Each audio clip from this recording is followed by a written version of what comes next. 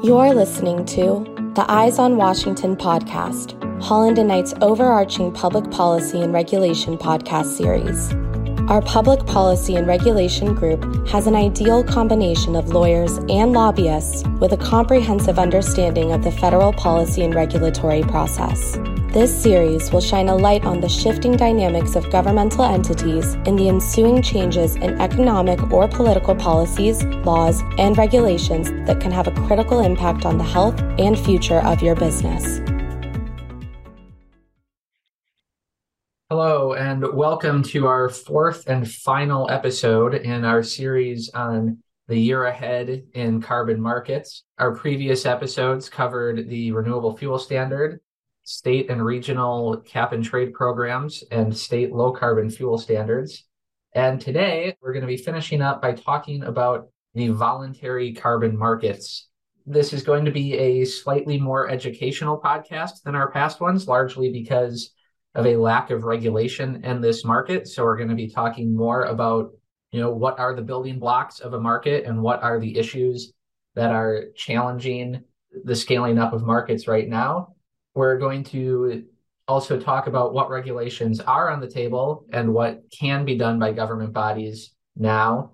And then we're going to finish off by predicting the future of avoidance-based and removal-based offsets. Before we really dive in deep, though, Alex, can you kind of set us up on, why this is such an important topic? Sure. And thanks, Andy. And I think one of the primary benefits to this market, or potential benefits to the market, is that it's international in scope, and it's potentially the first way that we're going to get a standardized global trading market around greenhouse gas emissions. But it is a voluntary market in that there is no direct regulatory oversight over voluntary carbon markets here in the US or globally. So there are a number of challenges to the market. And I think we're going to get into this a bit later, but the primary challenge that I see right now is the absence of standardization as to what it means to be an acceptable voluntary carbon offset. And that has a number of implications to both kind of the market, its health, the validity of the instruments themselves, and overall kind of how effective it can be as a emissions mitigation tool. Great. So before we go further into the building blocks of the carbon market, I do just want to discuss where we are right now, what sort of regulations or standardization efforts are underway at this time.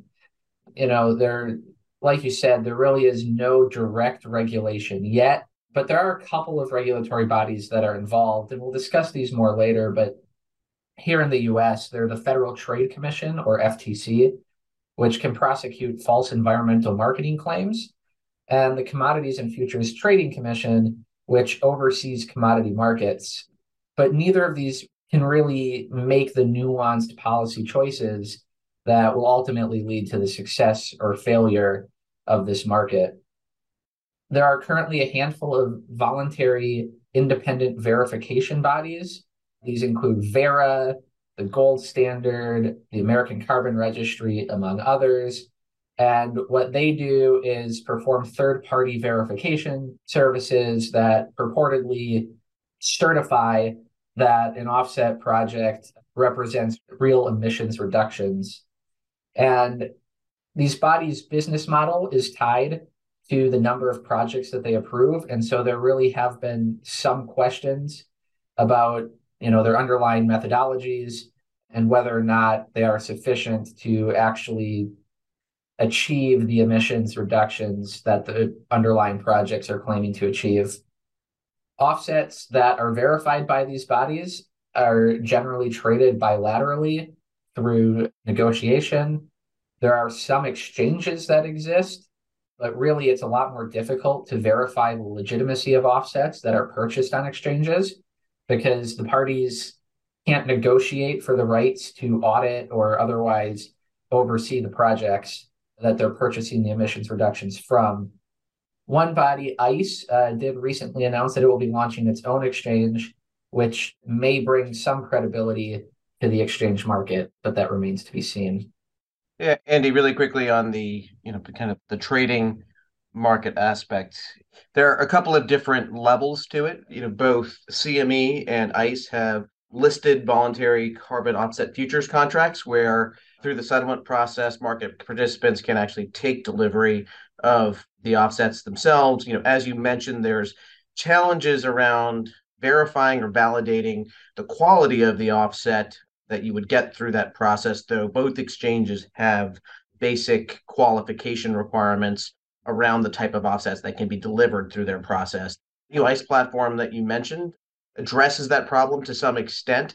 It allows market participants to essentially bid on or purchase offsets from specific projects. So exactly the type of attribute that you're going to receive, whether it's kind of an avoidance offset, for example, or what type of project it might be coming from, whether it's nature-based or something else. Great. And the last thing I want to mention here on the current state of play is that there are also some voluntary bodies that have been formed with the goal of bringing standardization to the market. These include most notably the Task Force on Scaling Voluntary Carbon Markets. That is a body that includes representation from large banks, energy companies, verification services, including Vera, as well as a host of other private businesses. And they released a draft report about 2 years ago that serves as sort of a roadmap to how they see scaling voluntary carbon markets. There's also the Voluntary Carbon Markets Integrity Initiative that has stakeholders from not only private industry, but also government and nonprofits. They fairly recently released a provisional claims code of practice, which is set to be finalized this year, as well as other reports on the issues involved in voluntary carbon markets. So there are certainly efforts underway, but still a long way from standardization here. Moving on, I think it's important to kind of scope the discussion and say, what are we talking about when we say a carbon offset, and what kind of falls within the scope of what we're discussing. So what we're really talking about are greenhouse gas offsets. We use the term carbon offset because in the vast majority of instances, any other greenhouse gas, such as methane, is measured and traded on a carbon equivalent basis. That doesn't mean that all are. In some instances, methane reductions or reductions in other greenhouse gases can generate their own offsets that are measured by the direct reduction of those gases. There's very good technical reasons to go that route, most notably methane, when converted to a carbon dioxide equivalent basis, is normally determined on a 100-year timescale, which from a technical perspective isn't that accurate. They should really be pegged to whatever the underlying net zero goal is. So if it's, if the net zero goal is by 2050, then the timescale that methane reductions are converted into carbon equivalent reductions should be pegged to that time frame instead of to 100 years. But because of all of this, it's easier to just say carbon offsets. Just know that, we really mean greenhouse gas offsets when we talk about that. These offsets can be avoidance-based or removal-based. We'll talk about that in a second and what that means. But regardless of which type they are, they represent 1 metric ton of reductions in greenhouse gas emissions versus a baseline business as usual condition. And offsets are generated by a party that creates the reduction, and it is sold to another party that actually, has its own emissions. And then the purchaser of the credit gets to claim that they do not have emissions, while the emissions of the purchaser transfer to the books of the seller. So what do we mean by avoidance-based offsets versus removal-based offsets? Well, an avoidance-based offset represents an emission that is legally allowable but did not occur. So an avoidance-based offset is generated on things like building a renewable energy facility that displaces fossil generation, installing carbon capture and sequestration equipment on an industrial facility, or substituting a low or no carbon input in a supply chain for a higher carbon input. Removal-based offsets, on the other hand, are generated from activities that physically remove carbon from the atmosphere. So that's mostly at this stage going to be direct air capture. As many of you may know from news reports, nature-based offsets are a very hot topic. Nature-based activities occupy a sort of hybrid position between avoidance-based and removal-based offsets. The physical mechanism at play with nature-based offsets is carbon removal, and that plants are taking carbon that was in the air and removing it from the air. But at least at this point, the majority of nature-based offsets are generated on projects that protect existing forests and other ecosystems as opposed to planting new ones. And so those activities share a lot of the same characteristics and a lot of the same concerns that come with avoidance-based offsets. So for this purpose, we group the protection of existing ecosystems in with avoidance-based offsets and the creation of new ecosystems or restoration of previously destroyed ecosystems as removal-based. There's a few interrelated tradable attributes that we're not talking about today. We're not talking about renewable energy certificates or RECs. We're not talking about responsibly sourced gas or RSG. And we're not talking about other tradable environmental attributes such as water reductions or plastic recycling credits.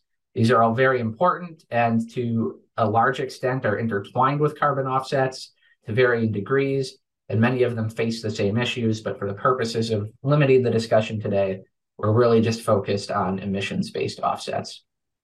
So with that, we can dig into the big issues that are really challenging regulators and challenging all of these voluntary parties that are trying to establish some sort of system of standardization. And yeah, Alex, did you have something?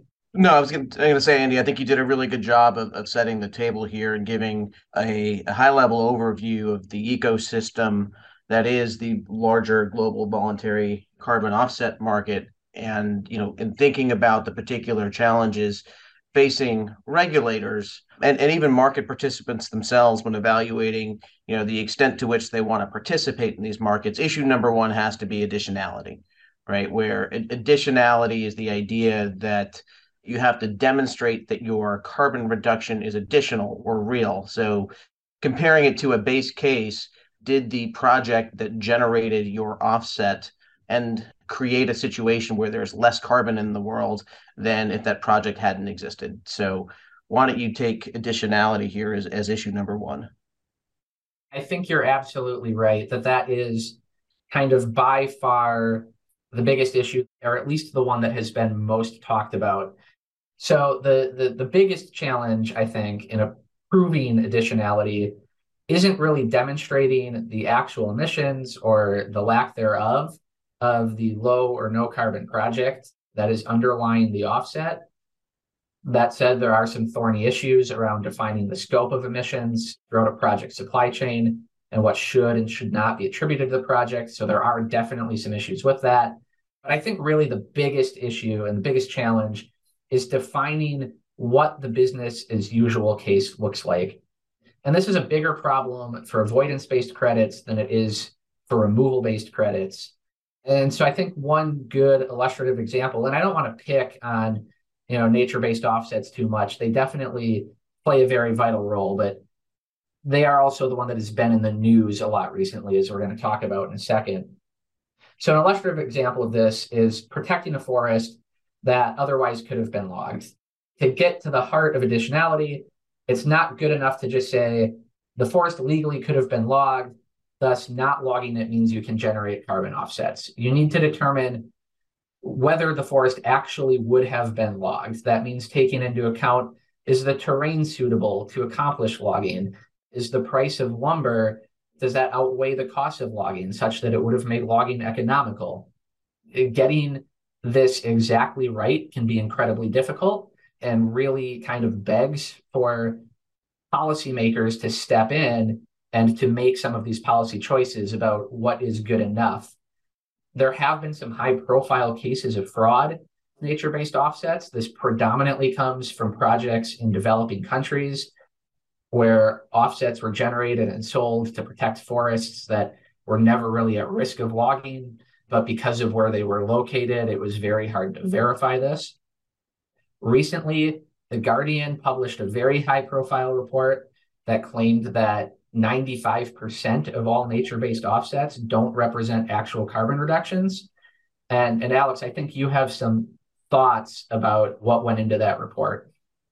I do, Andy. And I think perhaps the more important question is what are the consequences of the Guardian publishing that report, not necessarily whether people agree with or disagree with its conclusions. I have a number of questions as to the methodology, in particular, how they defined the base case scenario that allowed them to come up with this 95% number. But for clients and for participants in the market, I think the bigger question is, do studies like this Guardian article increase the risk of being challenged on your use of offsets to accomplish, whether it's a net zero or some sort of emission reduction commitment or goal? And that we've seen that risk cause a number of high profile market participants to come out and say that we are not going to use nature-based, avoidance offsets as part of our emission reduction plan or program because it's very difficult to prove additionality and it leaves them open to challenge. So I think this is going to be, at this point in time of the larger voluntary carbon market infrastructure, addressing this issue is going to be the key to whether we see some real growth, especially in prices, as people either become very comfortable with the validity of the instruments if the problem is able to be solved, or continue to see some very low and depressed prices if there's not a satisfactory solution to this issue. Yeah, I think that's exactly right. And, I wanted to provide one example of the type of methodological policy choice that really should be left up to policymakers in order to help set a baseline of standardization. And that's, with these forest projects, we know some verification programs allow forests to generate offsets, even if that same forest is subject to a conservation easement. And they usually put some time limits on it. The conservation easement has to come into effect simultaneous with or after offset generation. I think a couple of verification bodies even allow the conservation easement to come into effect shortly before it starts generating offsets. From a purely technical standpoint, this could be called double dipping because conservation easements are generally put in place in exchange for compensation. So you're protecting the same forest and getting compensation for it from two different sources if you have a conservation easement and you're generating offsets. And it arguably destroys additionality because a legally binding conservation easement means there is no longer a business as usual case in which the forest possibly could have been logged. That said, at least at this early stage in the markets, it wouldn't be completely unreasonable for policymakers to step in and say, we're okay with this kind of double dipping because we think we need that level of incentive in order to get this level of protection, that we're not going to protect enough forests if they can only access one of these funding sources. And so that's just, I think, a very good, clear example of the type of choices that need to be made in order to grow these markets. So moving on to some other policy considerations, another big one is whether offsets should be required to be geographically and or temporally matched with the emissions that they're being used to offset. Climate change is a global issue. GHG emissions become mixed and dispersed throughout the global atmosphere. And that means that avoided or removed emissions have the same global impact regardless of where they occur. At the same time, offset projects frequently have co-benefits that are more localized.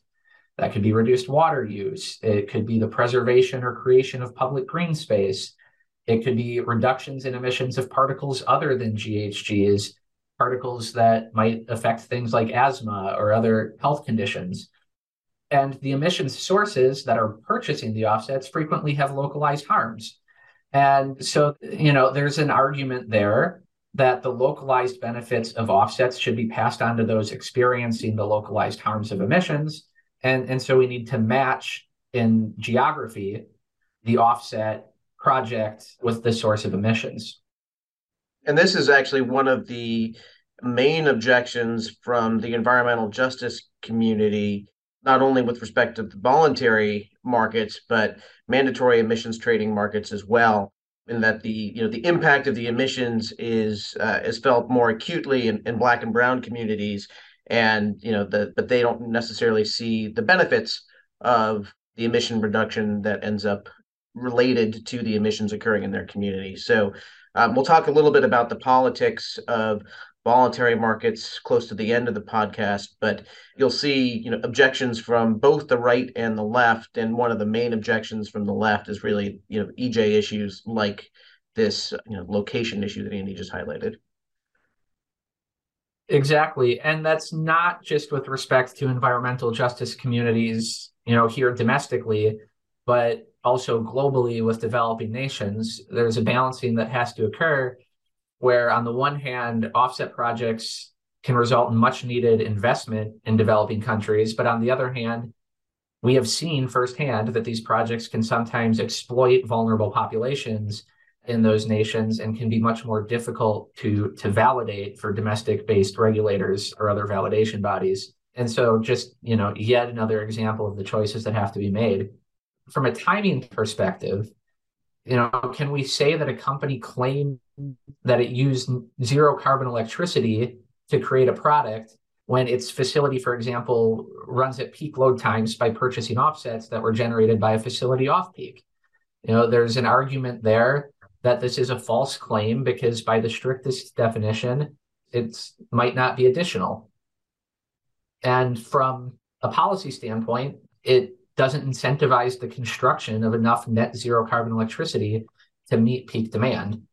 Alex, do you have thoughts on kind of the practical challenges with hourly power matching or time matching in general? Sure. I think there are challenges at two levels. One, at least here in the United States, there is a challenge with respect to the generation stack during peak load hours and during off-peak hours. I think it's a very likely situation where you're running your facility during peak load hours. Some of the energy or a good portion of the electricity generated and used by the facility may be fossil fuel based, while the electricity generated in off-peak hours, say overnight, with maybe renewable like wind. So being able to actually match your consumption to exact time and generation of renewable energy may not be that practical here in the US, given the current state of the generation stack in a number of different parts of the country. In addition, there's the technical challenge associated with really being able to match the emissions profile of the electricity that you're using with your plant's functioning. And that is a challenge really driven by data. And one right now, just based on anecdotal client feedback, it would be quite expensive to undertake that type of technical exercise. So it may be worth it in the circumstance of the hydrogen production tax credit. But if we're applying this type of rule to voluntary carbon markets, where prices are extremely depressed right now, the end result might be the cost benefit analysis doesn't work, that the obligations you need to incur in order to generate the offset cost too much based on what you're able to sell it for. So I think there's just one last issue that we want to cover here before we finally get into what regulatory bodies are actually looking to do here in the US as of right now. And that issue is the issue of if and when to phase out the use of avoidance-based offsets. Avoided emissions, I think, certainly have a clear role in the short term to incentivize immediate emissions reductions, where those reductions are relatively easy to achieve, and thus kind of buying us time to figure out how to reduce emissions in more difficult to decarbonize sectors and to scale up removal solutions such as direct air capture. That said, the use of avoided emissions-based offsets doesn't necessarily have as clear of a role in the long term. It will be particularly challenging to utilize these types of offsets in jurisdictions that adopt net zero goals, or really net zero mandates in particular. Because when all of the companies within a certain jurisdiction adopt their own net zero targets, And then, we assume that there's some sort of regulation placed on top of that designed to prevent leakage outside of that jurisdiction. There's not going to be a clear supply source of avoided emissions because those companies will need to claim their own reductions in order to meet the mandate of the state, rather than be able to sell the rights of their reductions to others to use. So definitely something to watch. It's something we discussed in episode 3. California has already proposed phasing out avoided methane crediting in its LCFS, beginning in 2030 to be completely removed from the system by 2040. And we think that time frame is a little bit early for sector-wide, but not that early. I think if jurisdictions adopt 2050 goals, we could see a lot of phasing out of avoided emissions based offsets throughout the 2040s and potentially a complete phase out by about 2050. Yeah. So anything to add there, Alex? No, I mean, it's going to be interesting to see how this plays out. I think there are a number of factors that play into kind of the speed of the transition if it does take place from allowing avoidance-based offsets to eventually moving away from their use altogether. One factor is going to be the efficacy of removal technology and how practical that ends up being. The other is going to be the will of the regulator. How strict of a stance are various different jurisdictions across the globe going to take on some of the issues that you just raised? Will there end up being different rules in Europe versus the United States, and how is that going to all play out globally? So there's a number of different questions that need to be answered over the coming years, and I think that's a good transition to a discussion on what the U.S. is doing right now in terms of regulating these voluntary markets. Yeah, so, I think the big regulatory action that's making a lot of headlines right now is from the Federal Trade Commission, or FTC, that is currently undergoing a public comment period for its interpretive guidance, which it calls the Green Guides. These are non-binding provisions that are located in the Code of Federal Regulations, and they're meant to guide the FTC's use of its authority to prosecute unfair and deceptive marketing claims under the FTC Act. It first issued these guides in 1992. It's updated them several times since, most recently in 2012. These are really just meant to convey the FTC's interpretation of how it believes its broad authority applies to environmental claims and to aid businesses in avoiding the use of misleading claims. False environmental claims like this are often referred to colloquially as greenwashing.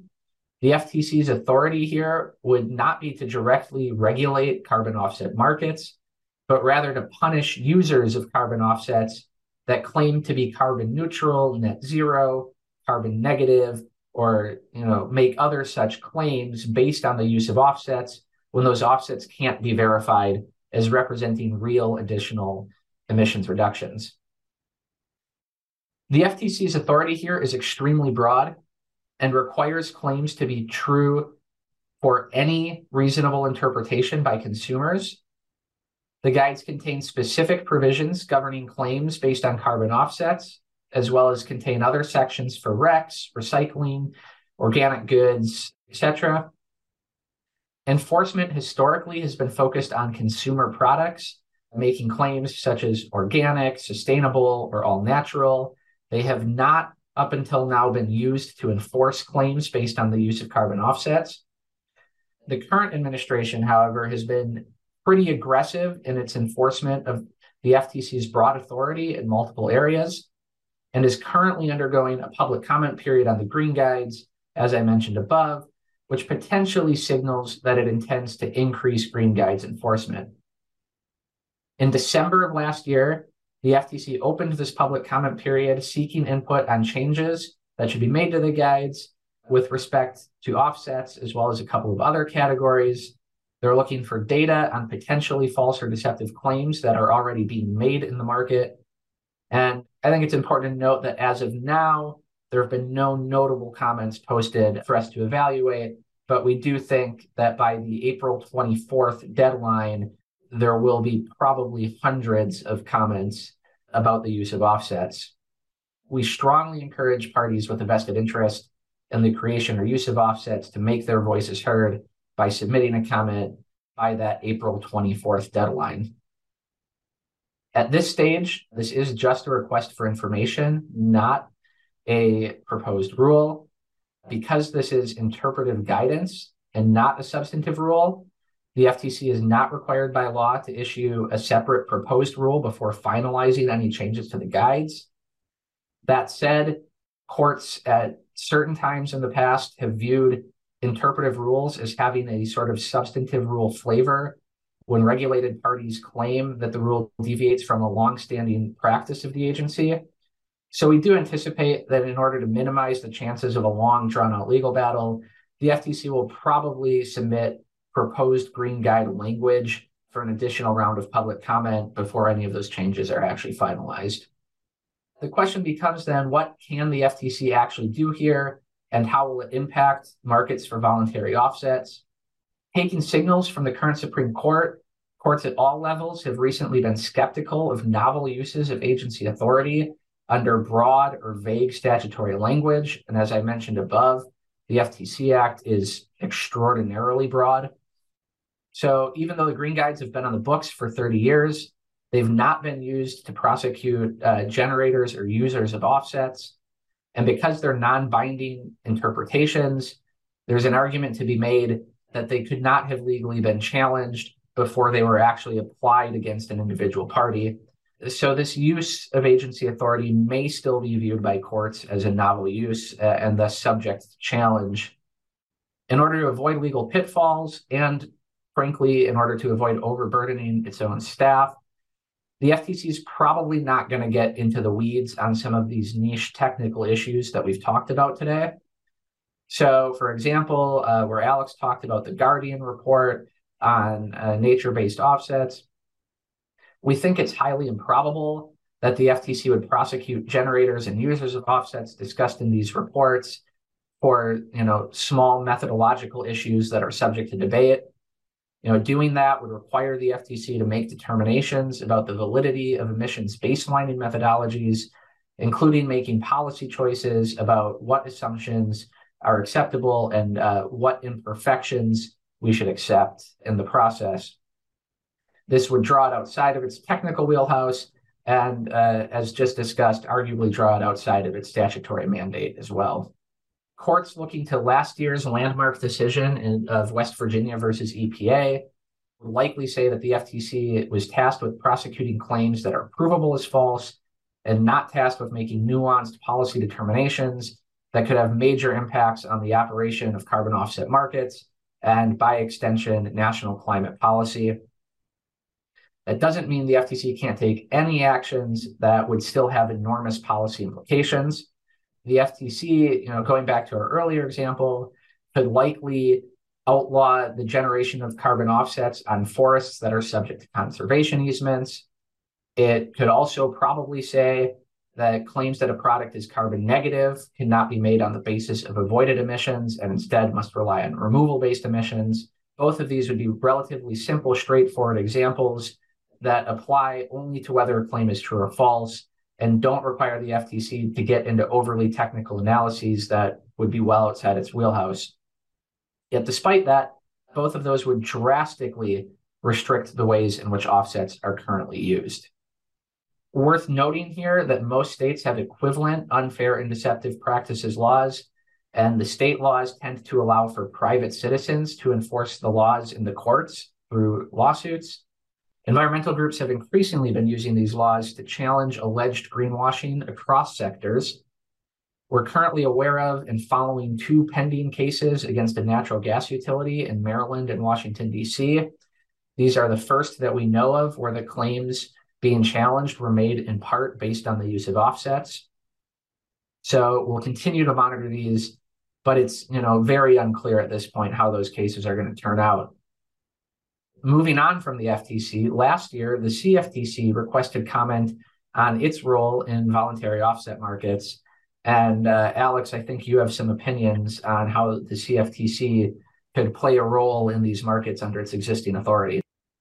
as Andy mentioned, there was a request for comment issued by the CFTC last year with respect to its role in voluntary carbon markets, but that was part of a larger initiative from the Commission, which also involved a day-long conference on the questions raised in that request for comment, among others. This issue has been one of focus for current Chairman Benham at the CFTC since he was a commissioner.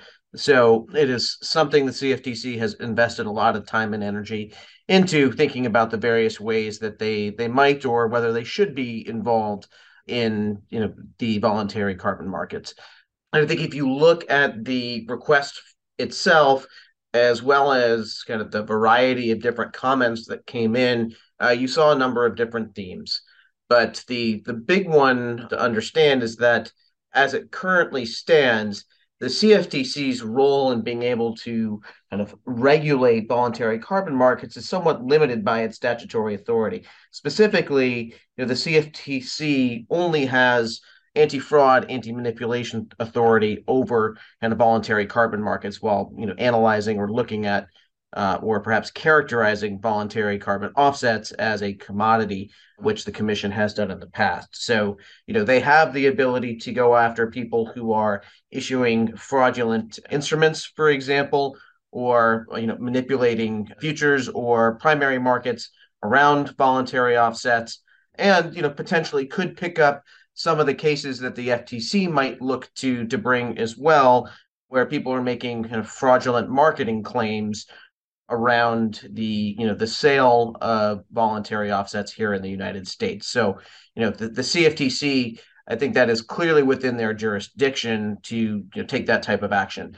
However, in terms of kind of policing the market on a more proactive basis, requiring reporting, overseeing the verification agencies, requiring registration of brokers, they don't have the statutory authority to do that. They can send signals to the market. For example, they could make perhaps recommendations to the verification agencies on what they would expect to see around verification standards in order to avoid issues of fraud or manipulation. But they can't impose actual compliance obligations on market participants at this point. I know there have been informal conversations on the Hill in terms of the proper role that the CFTC might play in these markets, similar to the discussion of the role the CFTC might play in crypto markets at this point. But we haven't seen any real legislative progress on that front. So right now, the CFTC's ability to really shape voluntary markets is quite limited to their anti-fraud, anti-manipulation authority. We've seen a number of other efforts by financial regulators to regulate this market around the edges. We saw the SEC propose a rule that would put in place a number of disclosure obligations and standards with respect to publicly traded companies. That rulemaking has been a long time coming and has been a long process for the SEC. There was a significant amount of pushback from industry on some of the more onerous obligations for larger companies around level 3 emissions, for example. But the Chairman Gensler at the Commission has been committed from day one to getting that rule done. So I think we will see something out of the agency, perhaps by the end of the year, but it very likely that it would be subject to litigation if they do issue something. I think one jurisdiction where you have seen more regulatory activity and progress than here in the US is Europe for a number of reasons. But two things to watch for carbon market participants on a more global scale coming out of Europe. The first is the CBAM, or the Carbon Border Adjustment Mechanism, which is essentially a tax or tariff on imported goods into the EU that seeks to approximate the difference between what it would cost to comply with the regulatory requirements around emissions in the EU as compared to that regulatory cost in other jurisdictions. So, trying to level the playing field for European industry when it comes to the cost associated with trying to achieve their climate goals across the European Union. There's also the green taxonomy, which goes into a fair amount of detail on the type of claims that can be made with respect to a variety of products around environmental attributes, emission reduction, and others kind of ESG associated claims that can be made. Similar perhaps to what the FTC is looking to do with the green guides, but more advanced, I think, in its process and thinking, and perhaps a lot more specific given the way that the Europeans have structured their green taxonomy. Lastly, we've seen a number of proposals here in the US to allow regulators other than, say, the CFTC or the FTC to play an active role in policing voluntary carbon markets. The USDA has been suggested by certain members of Congress as a potential regulator, at least with respect to nature-based offsets. And while there have been some bipartisan legislative successes on the role of the USDA in promoting the ag industry's participation in these markets, bills that have advanced somewhat through Congress that would have made the USDA kind of an active regulator in this place have not become law for a number of reasons. One of which there's a general opposition in parts of the Republican Party to ESG and emission reduction programs generally. And then again, as we highlighted earlier, there is some distrust in pockets of the left, especially with respect to environmental justice issues on the efficacy of voluntary carbon offsets in kind of achieving climate goals. So we didn't see the USDA really made kind of the regulator of choice on nature-based offsets. So I would expect to see kind of the CFTC and the EPA as the likely candidates to regulate this market to the extent that legislation is proposed and advanced. Given my background, I think the CFTC would be, if you had to pick a regulator, well suited, given they understand trading and markets. But we've seen other areas, in particular the RIN markets, where the EPA and the CFTC have cooperated to oversee those markets to make sure, at the very least, that fraud and manipulation is identified and prevented. So, Andy, anything to add on the federal front? No, I think you covered it quite well. Okay. Well, we're coming to the close of our time here, and I think we've painted a very mixed picture on the voluntary carbon markets as they stand. There's definitely a lot of opportunity here still, but the markets face a number of challenges, which we've highlighted throughout this presentation. But any long-term predictions on where voluntary markets may end up? Yeah, I mean, I think there's going to be huge corporate demand for this. I think it's not super likely, but possible that there will be a federal net zero mandate at some point in the future, but more likely a combination of state mandates and corporate goals that end up resulting in most of the economy pursuing some sort of net zero goal by 2050 or thereabouts. And that is really going to drive the demand for offsets, all sorts of offsets in the short term, and certainly at least removal-based offsets in the long term. But I think what we've shown here today is there's a long way to go, right? There's these greenwashing suits that could be potentially successful, especially in blue states. There could be increased enforcement of greenwashing by the FTC.